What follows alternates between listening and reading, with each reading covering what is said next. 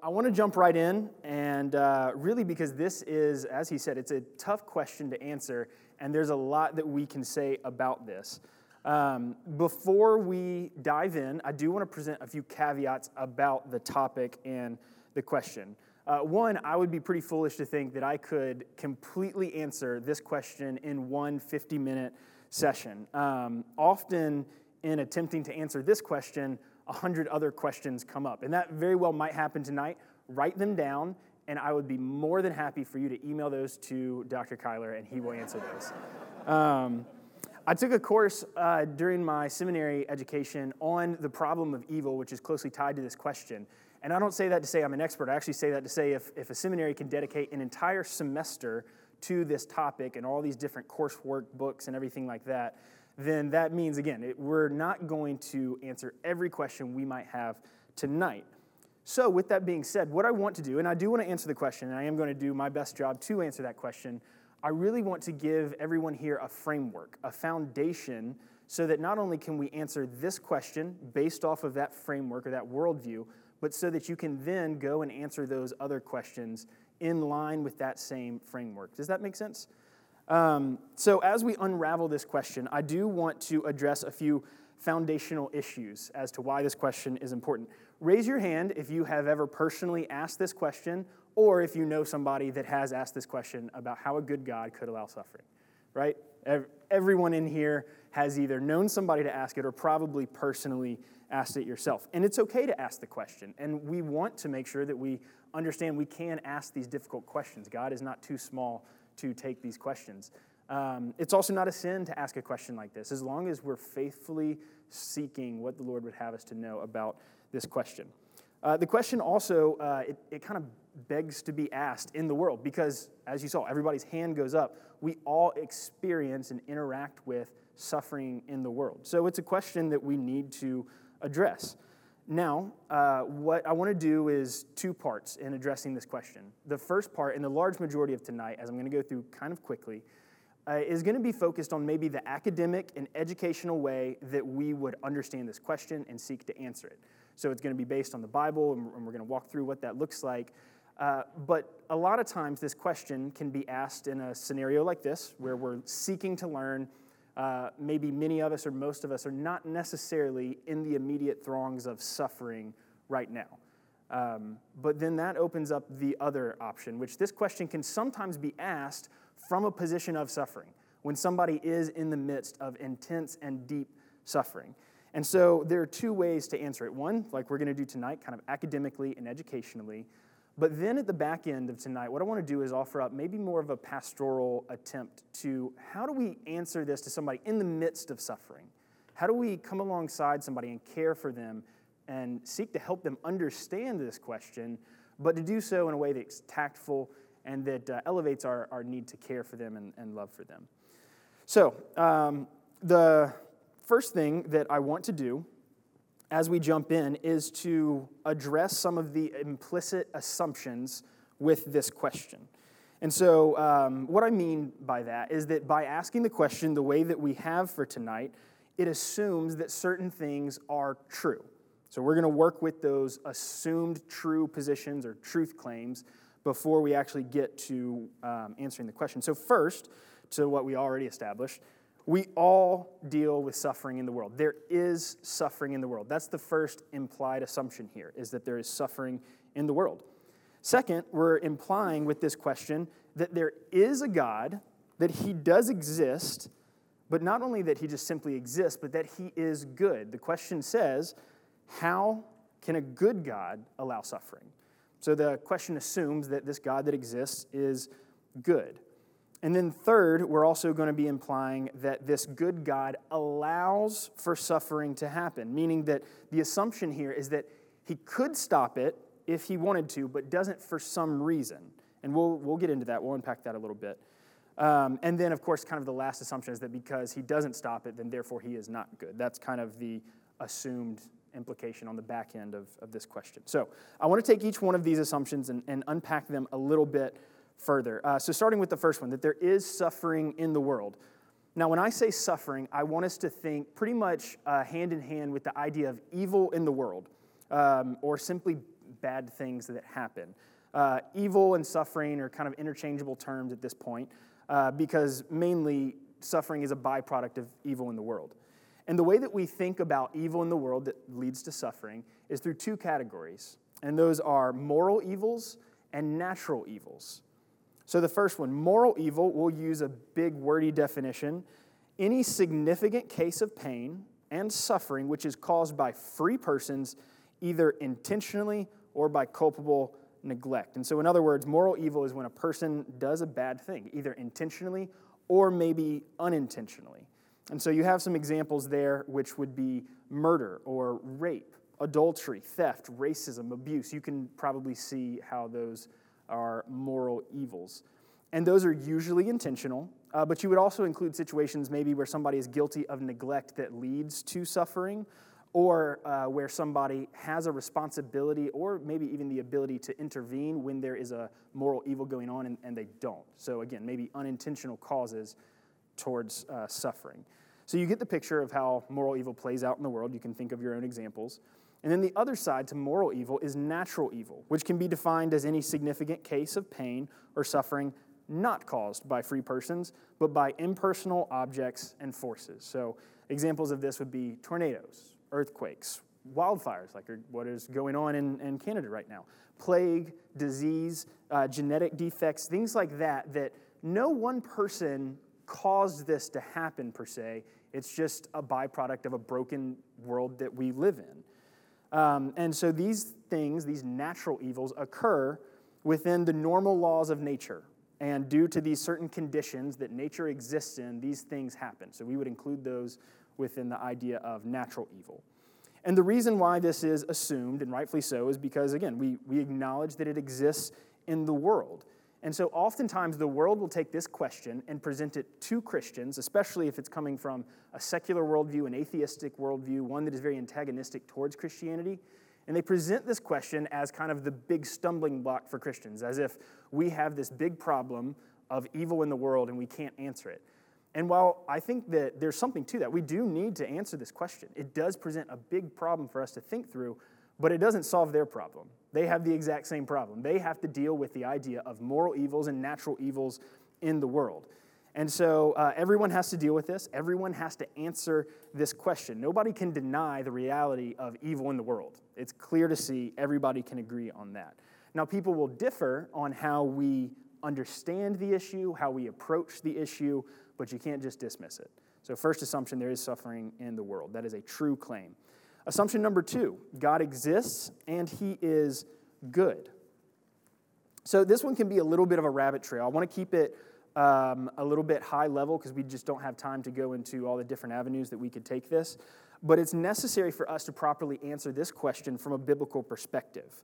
If you've been here through the other tough topics, a few weeks ago, Pastor Clint taught on is the Bible reliable? And I want to kind of borrow from his lesson on that question and why we would come to the Bible to understand something about God and whether or not he's good.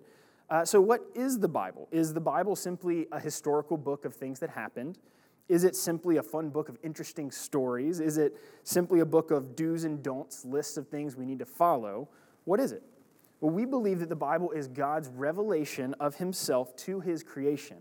We believe that God is the creator of all things, that he made creation, he made mankind in his image, but the curse of sin has caused humanity to rebel and forget their creator. So we as mankind do not know our creator in our sin.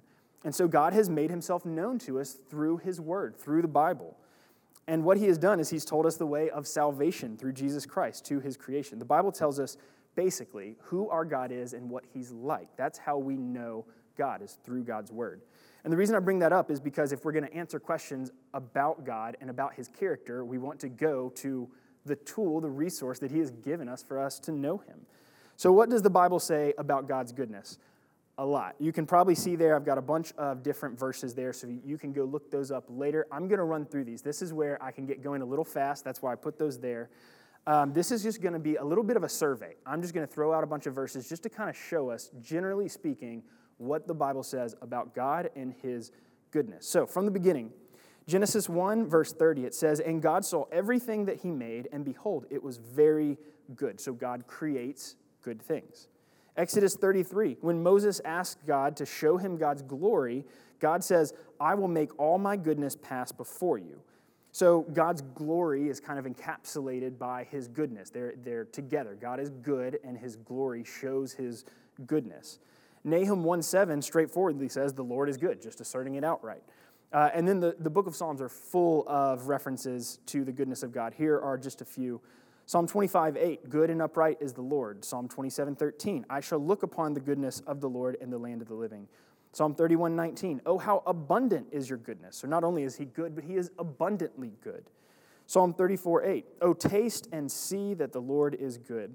Psalm 107:1, oh, give thanks to the Lord, for he is good.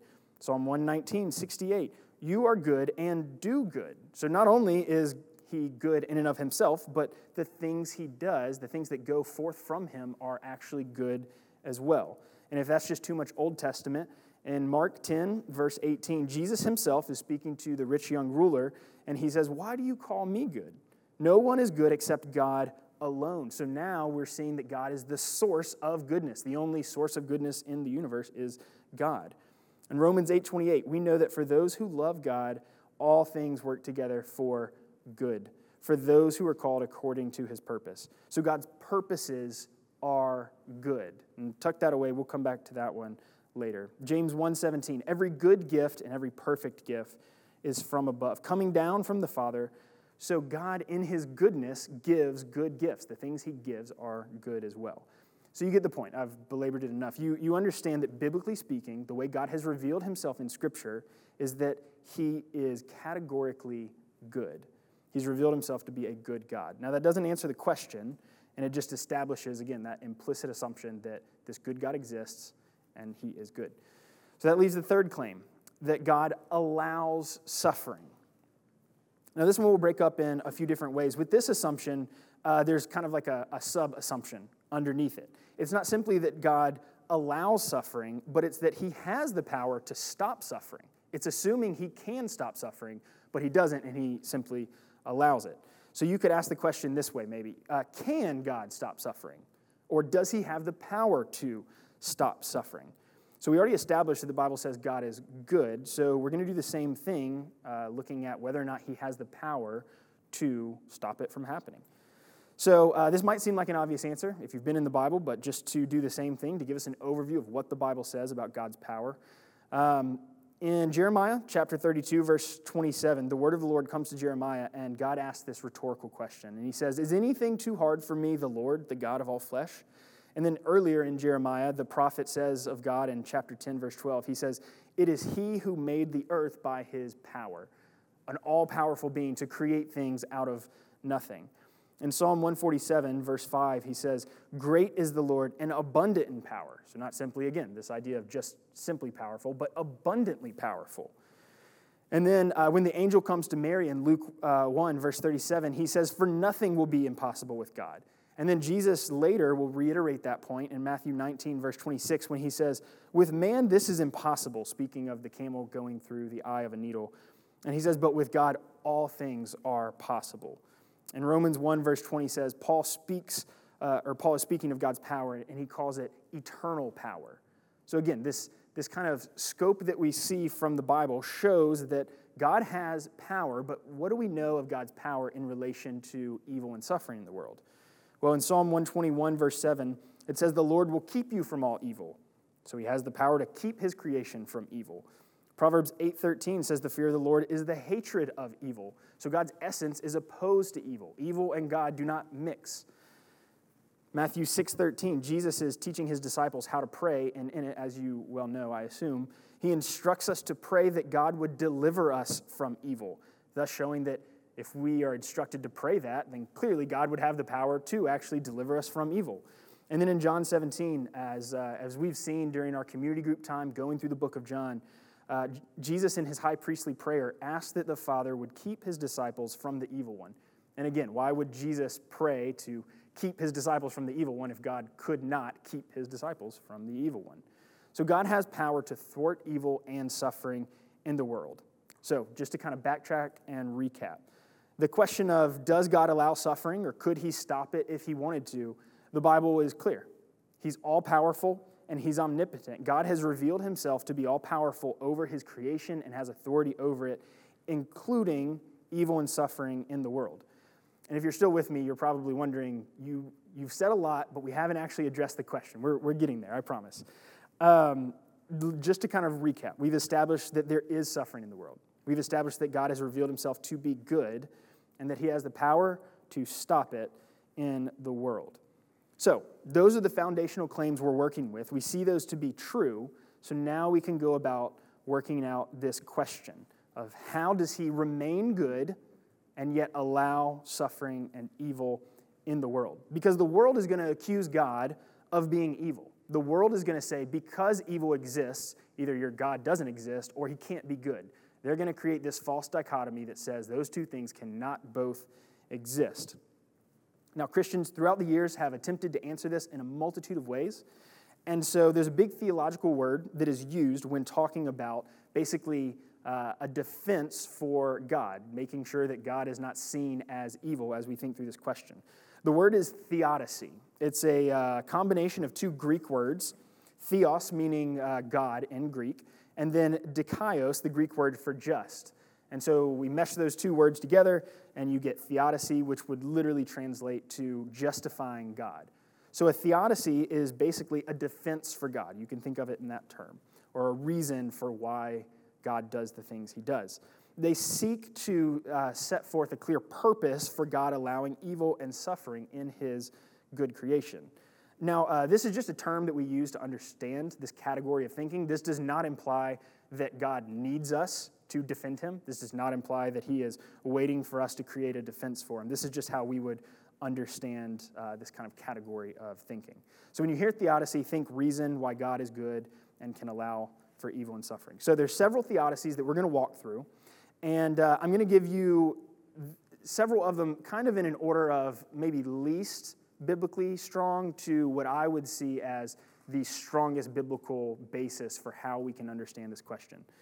So, starting out with the natural law theodicy, this defense, this reason, is essentially built around the fact that God, who is the creator of all things, has designed orderly, repeatable, and predictable laws to govern the world. And so, within that, that's not untrue. We should be able to agree with that. God has created a predictable, orderly world. We see that. If I had a ball and I dropped it because of the law of gravity, it would drop. The law of gravity is here today, and we assume that it will be here tomorrow because God has created an orderly world. That makes sense. But proponents of this defense, they'll say that because the laws of nature are orderly and fixed, a stable environment will allow for unstable circumstances because of the laws that govern the world. Because of the way that the world is, things have to happen within those normal laws. So that's basically a big way to say nature will create storms, like we talked about earlier, the natural evils of the world. There will be storms because of a certain air pressure that creates, I'm not a meteorologist, but we understand, certain things happen so that a big storm can roll through, like a hurricane, and that technically is still operating within the bounds of these natural laws that God has created in the world. But that does make sense, only it's only kind of half the question. It doesn't address natural evil. There's no understanding of it doesn't address moral evil. It only addresses natural evil. There's no way for a natural law theodicy to address the moral evils of murder. That's not a natural law that causes somebody to murder. So it doesn't really get to the other side of that. Another reason why this doesn't necessarily hold up is because it places too much of an emphasis on the laws of nature. It basically elevates these natural laws to the sovereign rule that God has kind of put himself under. So God has created these laws of nature, and now he can't do anything to stop or interact with his creation. And while we can understand there are natural laws, we would have a different view that sin has caused these natural evils in the world. There were natural laws in the Garden of Eden, and yet there was no sin. So it doesn't quite answer all of the questions we might have about natural evils. And in another way, again, it seems to limit God's power, which we've already discussed. God is powerful. The Bible shows that. It limits his ability. It makes it seem as though God has kind of kicked the world into motion, and then he just kind of steps back and can't do anything. He's bound by these natural laws, and that just doesn't hold up from a biblical view. So you can probably see where that falls short. But then what usually happens is this is coupled with another theodicy called the free will theodicy. And this defense is basically one that elevates free will to that same level of natural law. This one is a little bit trickier because I think naturally we fall maybe more towards this mindset just because of where we are culturally. It's very popular for us, especially in a Western society with very individualistic mentalities. We kind of elevate mankind's freedom to do whatever we want. We think mankind is autonomous and we can do anything and nobody can usurp our rule. I think of like the poem that calls us, the captain of our destiny and the one that manifests our future based on what we think and we want. We just tend to have a man-centric view on things. That's just the nature of the culture that we live in. And so with this theodicy, there are other kind of rabbit trails we could follow. So I want to keep it, again, kind of high level on just this direct topic. But basically, this theodicy is going to be foundationally built on the idea of human autonomy, meaning humans can decide to do whatever they want. No one else is interacting with that. And then the notion of libertarian free will. So don't get too worried that I threw out the idea of free will. I'm not saying that we don't have free will, but the idea of libertarian free will, which means that mankind is totally free to do whatever mankind wants so that God can rightly love mankind and mankind can rightly love God. But it means that God does nothing to intervene with his creation. He does nothing to manipulate or change the direction of mankind's desires or wants or actions. So it basically kind of relegates God to, again, this idea of he's kicked the world into motion and now he's kind of held at bay by these laws of free will and human autonomy. And the main issue comes down to an idea of responsibility. So proponents of this theodicy will say if mankind is not totally free to make choices and actions without any interference or any kind of manipulation on God's part, then how can mankind be held responsible or culpable for sin? And so evil and suffering is basically this unfortunate consequence of God's desire to give mankind uninhibited, autonomous free will. And essentially, they'll say that moral evil is just the risk that God had to take. That's a legitimate quote from somebody that holds to this view. And again, in some ways, we can follow that trajectory. I don't think that's necessarily bad in and of itself to think we want to keep mankind responsible for sin and not God. They don't want God to be seen as evil. And I understand that. But this doesn't exactly hold up to Scripture as well.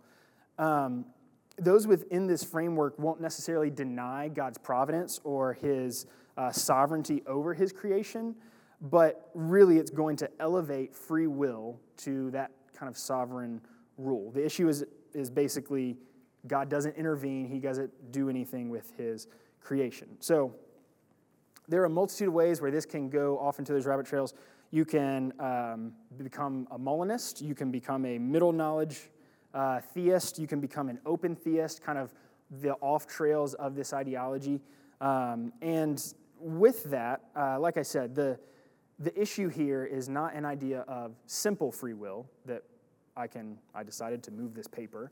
It's the idea of God in no way would direct my path to do anything other than what I would want to do as a moral actor.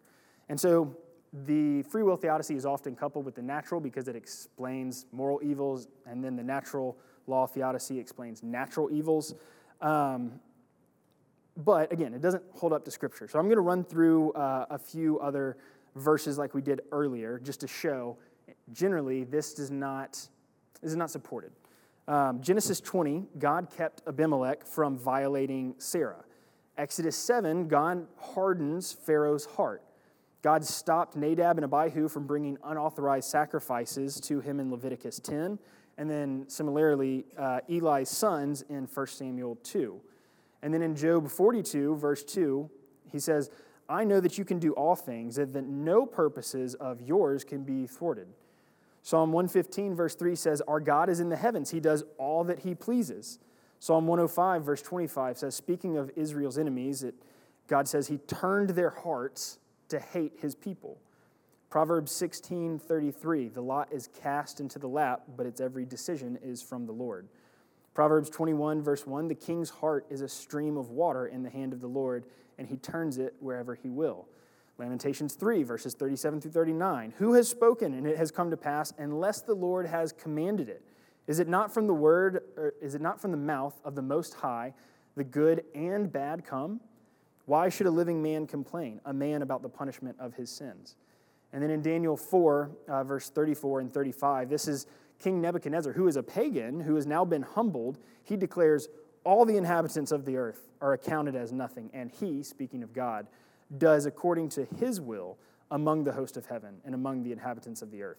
None can stay his hand or say to him, what have you done? So all of these verses are pointing to God's will and purposes being done.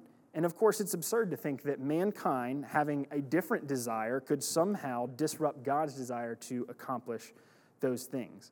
The very nature of sinful mankind is opposed to God. We established that just a few minutes ago. And we see this also in the New Testament. In Acts 4, verse 27 through 28, it says, For truly in this city there were gathered together against your holy servant Jesus, whom you anointed, both Herod and Pontius Pilate, along with the Gentiles and the peoples of Israel, to do whatever your hand and your plan had predestined to take place. Ephesians 1, verse 11 says, In him we have obtained an inheritance, having been predestined according to the purpose of him who works all things according to the counsel of his will. Romans 8:28, we mentioned it earlier, and we know that for those who love God, all things work together for good, for those who are called according to his purpose. So Scripture doesn't really paint a picture of God where he's given up, or he's limited his ability to interact with his creation in such a way to bring about his purposes. I think also the free will theodicy undermines our scriptural notion of total depravity, meaning that mankind has a sin nature. So Romans 8, verse 7 and 8 says, For the mind that is set on the flesh is hostile to God, for it does not submit to God's law. Indeed, it cannot. Those who are in the flesh cannot please God. So unbelievers, those who have not been regenerated by the Holy Spirit, are not only unwilling to please God because they love their sin, they're hostile to him, but they're unable to. They literally cannot please God. They can't do anything to accomplish their purposes of evil. Martin Luther, the reformer of many ages ago, he explains in his book, The Bondage of the Will, how we understand a sin nature with the will that God has given us. And he says that we are free to choose so as it coincides with our nature, which apart from God is sin.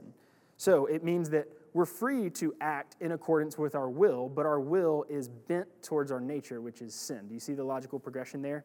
Meaning we can act as much as we want in accordance with our nature to sin, which is why it's so important that we understand an emphasis on the biblical gospel is that in Christ we're given a new heart. We're given a new nature, one that loves God, one that loves righteousness, one that loves his statutes. That's why it's such a big deal that we have a new nature in Christ. One last thing I'll say on this is that if we ascribe this kind of ultimate freedom of man that somehow usurps God's ultimate sovereignty and authority, then it diminishes his sovereignty and authority. R.C. Sproul, a pastor who passed away several years ago, he said, if there's one maverick molecule in the universe outside of God's sovereignty, then he's not sovereign. And that makes sense, right? If there's something that is somehow outside the bounds of God's sovereignty, sovereignty being control of everything, then that means he's not sovereign. There's something that he is not in control of. So I do want to keep it moving. That's free will theodicy. Divine judgment and punishment theodicy. This one is basically saying that suffering in the world is a result of God's punishment of evildoers. So it makes a large case for God displaying his judgment against sin, and that makes him good because he punishes sin. And again, that's not wrong. We would agree with that. But that's actually kind of where the theodicy stops. It really doesn't address any of the other issues that we've talked about, natural evils, or even what happens when there's kind of gratuitous evil in the world, evil that is just kind of random. It doesn't make sense. It doesn't really answer all those questions, so it's a little bit incomplete. And then moving on to the soul-building or the soul-making theodicy. This defense basically argues that suffering leads us away from self-centeredness and to God-centeredness. So suffering occurs in our lives to remind us that we're not in control, or to remind us that it's not all about us, and remind us that there is a God who exists. and that suffering reminds us our need for God. So in our weakness, we're reminded we need God. People within this framework will often say that pain and suffering is basically a megaphone to get us to pay attention to God. And they'll say that this kind of aims at the good that God does in displaying his mercy and his comfort and his peace. So pain and suffering comes into our life, we experience it, we cry out to God, and he helps us, and he sustains us, and he strengthens us. And again, that doesn't necessarily mean that that's wrong. We would agree with most, if not all of that. It's not wrong. It just comes up short. It doesn't give maybe a full-scale answer to the question. So yes, we understand and affirm that God can use difficult situations, but that's just only part of the answer. So now this last theodicy, the greater good, greater glory theodicy, this one you're actually going to hear and see some aspects of those previous two kind of contained within it, but it's a fuller, more robust answer to this question, an understanding of God's sovereignty and his providence. Before we jump into it, this position is going to require a few things of us. One is going to require a high view of God's sovereignty, a high view of God's will, a high view of God's purposes and his actions. It's going to require us to have a high view of God's glory and how worship is to basically display God's glory. We need to have a high view of God's glory within this theodicy. Another thing it's going to require of us is to, and this is maybe the most difficult one, it's going to require us to relinquish our control and our desire for control. Also, our desire for knowledge, our desire to always know the answer, to always know the why to all of our questions. So we're going to be able to kind of see those three things within this theodicy. We're also going to need to be okay with God's, it's a big theological word, God's inscrutability, which is a big word that basically means his impossibility to completely understand him. God is not us, he's eternal, and so we can't always understand everything about him. We'll have to basically say that we're okay with God being inscrutable, that we can't know everything about God. At the beginning, we established those different assumptions that we said were in fact true. There is evil and suffering. God does exist, and he's revealed himself to be good and powerful, which means he does allow suffering and evil in the world.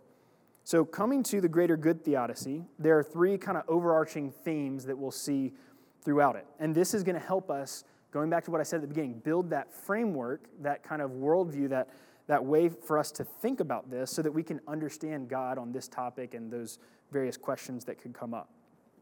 So one, God aims at great goods. God aims for great purposes, maybe if you'd rather say that. Either for mankind, so good purposes for mankind, or good purposes for God himself. And in fact, it's usually both. There are a lot of things that God does that he intends for an end result of good to come out of it, not only for mankind, but also for God and his glory. Another thing that is a theme throughout this theodicy is that God often intends that these great goods, these end goals, these great purposes, he intends for them to come about by way of various evils and suffering. So God will do certain things using evil and suffering in the world to accomplish his purposes, which are good. The third theme is that God leaves his creation in the dark about which goods are indeed connected to which evils. So in other words, God does not always give clarity on the connection between evil and suffering with that of his great purposes and his great goods that exist in the world and that he's aiming to bring about. We might not know exactly what evils are attached to what good purposes in the end.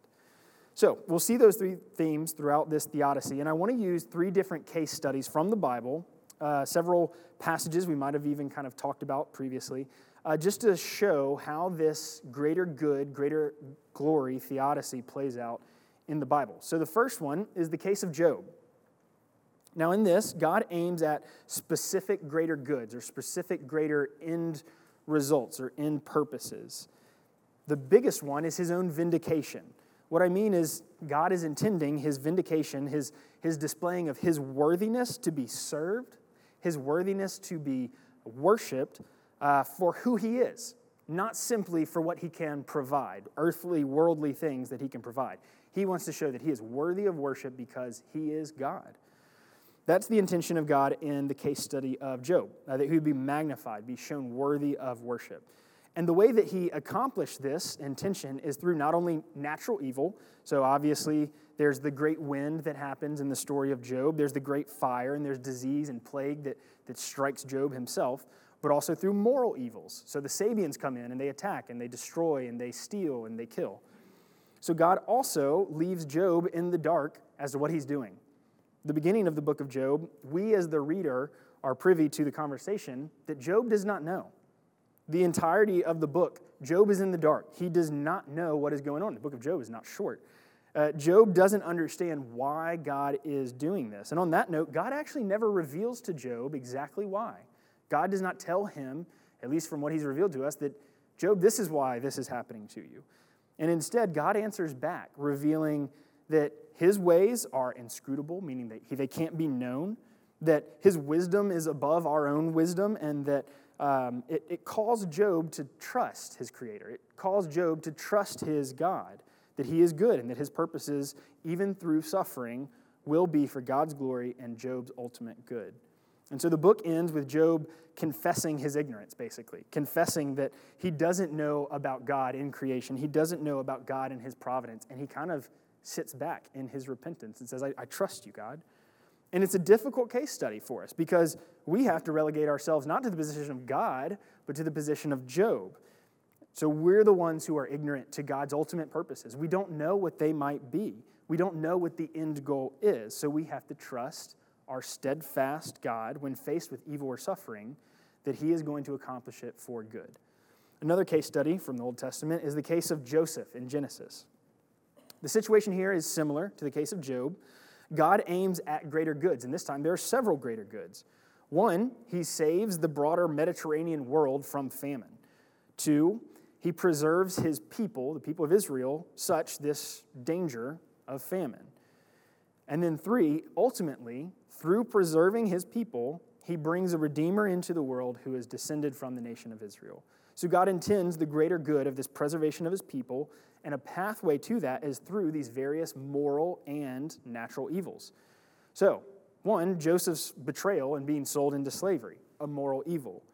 Two, unjust accusation and imprisonment for Joseph, a moral evil.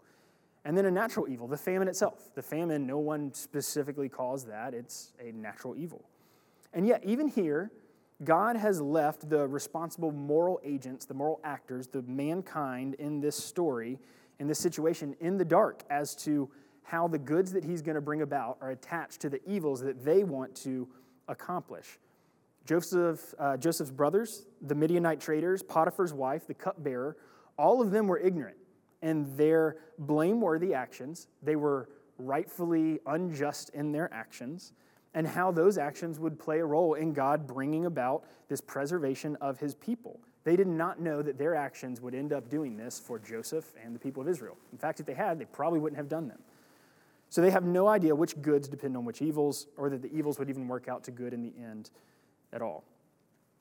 And then this is how the Bible actually speaks to this matter. It's very interesting. Genesis 45, verse 5, it says, "And now do not be distressed or angry with yourselves." This is Joseph speaking to his brothers.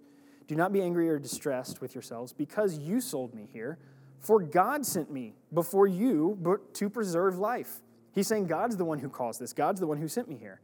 And then further on in verse 7 and 8, it says, "And God sent me before you to preserve for you a remnant on earth and to keep alive for you many survivors. So it was not you who sent me here, but God."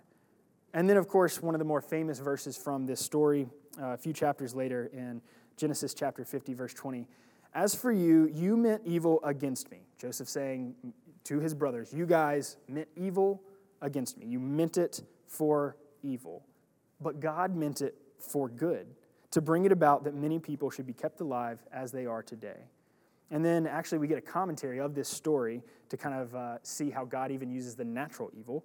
Psalm 105, verse 16 says, speaking of this story, it says, "When he, God, summoned a famine on the land." So God brought the famine about, the natural evil in the world, to do this good purpose that he wanted to accomplish. So God can work through these evil actions that man is responsible for the natural evil of a broken world to bring about good. His intent and his determination for good shows his glory. And he's intentionally standing above and behind all these responsible choices that his creatures make again and again. We see this throughout all of Scripture. Now, there's one more case study, and probably the most important case study, that looks at a terrible evil, maybe the most terrible evil, and the most terrible suffering that has been used ultimately for a great good, and again, I might even say the greatest good for God's glory, which is the case of Jesus. So, I'm sure you can see where I'm going with this. I don't need to belabor it too much, but the greatest good in the case of Jesus is the intent to redeem his people by the atonement of Christ and to bring glory to God in the display of justice and love and grace and mercy and wisdom and power. And of course, we know that this came about through a multitude of various evils. The Jewish leaders plotting against Jesus, Satan's promptings and temptings to Judas and then entering into Judas. And then, of course, Judas betraying Jesus. And then Pilate, he was unjust in his cowardice to condemn an innocent man, though he knew him to be innocent. And then, of course, the actual Roman crucifixion, the brutality of it, the moral evil that it is. And yet, again, in this case, God has left the moral actors, the people that are morally responsible, he's left them in the dark as to how he would use their evil actions to bring about suffering for good. This was divinely prophesied through the prophets. This was designed by God. It was brought about by the sovereign work of God through the moral choices of his creation so that he could bring about the redemption of mankind and the world. And this is why I feel so confident that this is the way that we should understand this question and how it best answers it, of how a God who is good can allow suffering within this framework. Because if this God is truly sovereign, and if he is the one who has created everything, I shouldn't be able to understand everything about him. God is infinite. We are finite. We're part of his creation. If we truly were able to understand everything about God, to know everything that he works out, then I don't think he would be God at all. Also, if we remove God's ability to take evil and suffering and redeem it, then we lose the cross. We lose the gospel. If we throw our arms up at evil and suffering and we say, well, he just wants us to make our own decisions, how could we ever have hope for our sin? How could God enter into a sinful, broken world and actually redeem it? And so if we answer this question according to the Bible, that God does work all things for good, then that means that no amount of evil and no amount of suffering is ever wasted. It means for all Christians, anything you've gone through is ultimately for your good and God's glory. No difficult situation, no trial, no pain that you've felt has ever been a random choice of people around you. And then it also means that God has a purpose so that one day, in glory, when we are with God, the veil will be removed, the curtains will be pulled back, and we will be able to look back and see that God was working all of this for his glory and our good. Corrie ten Boom, who went through the Holocaust, she has an analogy for this that I find really comforting. When she talks about God's sovereignty, she says it's like a tapestry. When you see somebody weaving a tapestry, if you look at it from the underside, it looks like a mess of yarn and threads, and you really can't tell what is going on. You can't even tell what it is. But then when they're done, they turn it around, and that mess of yarn and fabric, it becomes this beautiful picture. And that's how God's sovereignty works. We see the backside. We see the yarn and the fabric, and we don't understand what's happening. But one day, he'll turn that around, and we'll see all of that was for his glory and for our good. So we can't just throw our arms up and say God doesn't interact with his creation. This is how we should understand this framework of how to answer this question and the questions that might come off of this. What this is doing is building a foundation. Think of it like building a house. You build the foundation first, and then the walls, and then the roof. And it's a lot easier to fix a leaky roof than to build a whole house when it starts raining. And so to kind of cap us off here at the end, like I spoke about earlier, when you build a house and it starts raining, you're safe. But when you see somebody that's out in the rain, what you don't do is throw foundation blocks at them and be like, I hope you can build fast.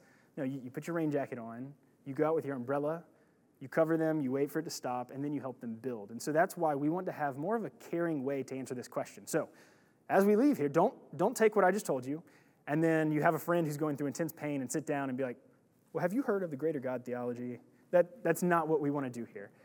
We want to come alongside them with care and comfort. And D.A. Carson, in his book, How Long, O Lord, he gives some pastoral reflections on how we can come alongside Christians specifically who are currently in the throngs of suffering. So I'm just going to run through them. You have them there. I'm just going to kind of comment on them as we go. And these don't negate or deflect anything that we've talked about. These are actually supported by everything that we've discussed, the way that we kind of care for somebody in the midst of suffering. So first, grief and suffering passes through normal, predictable stages, and the timing and length of those stages depend on the person, the circumstance, and the situations. So there's shock, there's disbelief, there's emotion, there's depression, there's anger that is often included with pain and suffering and grief. And it can take time for people to process that, and it takes different amounts of time for different people. Second, frequently in the midst of suffering, the most comforting answer you can provide is simply your presence, your help, maybe even your silence, and your tears. So sometimes simply sitting in silence with somebody, maybe doing some yard work for somebody or having a nice home-cooked meal provided for them is actually better spiritual help than sitting down and trying to exegete Romans 8:28 to them. Romans 12:15 actually tells us to mourn with those who mourn. So third, with that previous point said, there are some verbal expressions of encouragement that don't always have to seek to answer the implicit why as it relates to suffering. So sometimes people just need some simple truths better than complex and profound answers. Fourth, when pressed with the question of why, we will most likely need to exercise spiritual wisdom and discernment to diagnose the needs and the capacity of the person that we're trying to care for. So some people asking why, they aren't really needing a specific answer to why. That's just kind of the question that comes up, and what they need is comfort, like we've spoken about. Others may be actually seeking an answer to the why question, but can only really bear a brief answer in that moment of suffering. And maybe there's time after that to help them work out how God can actually use that for good.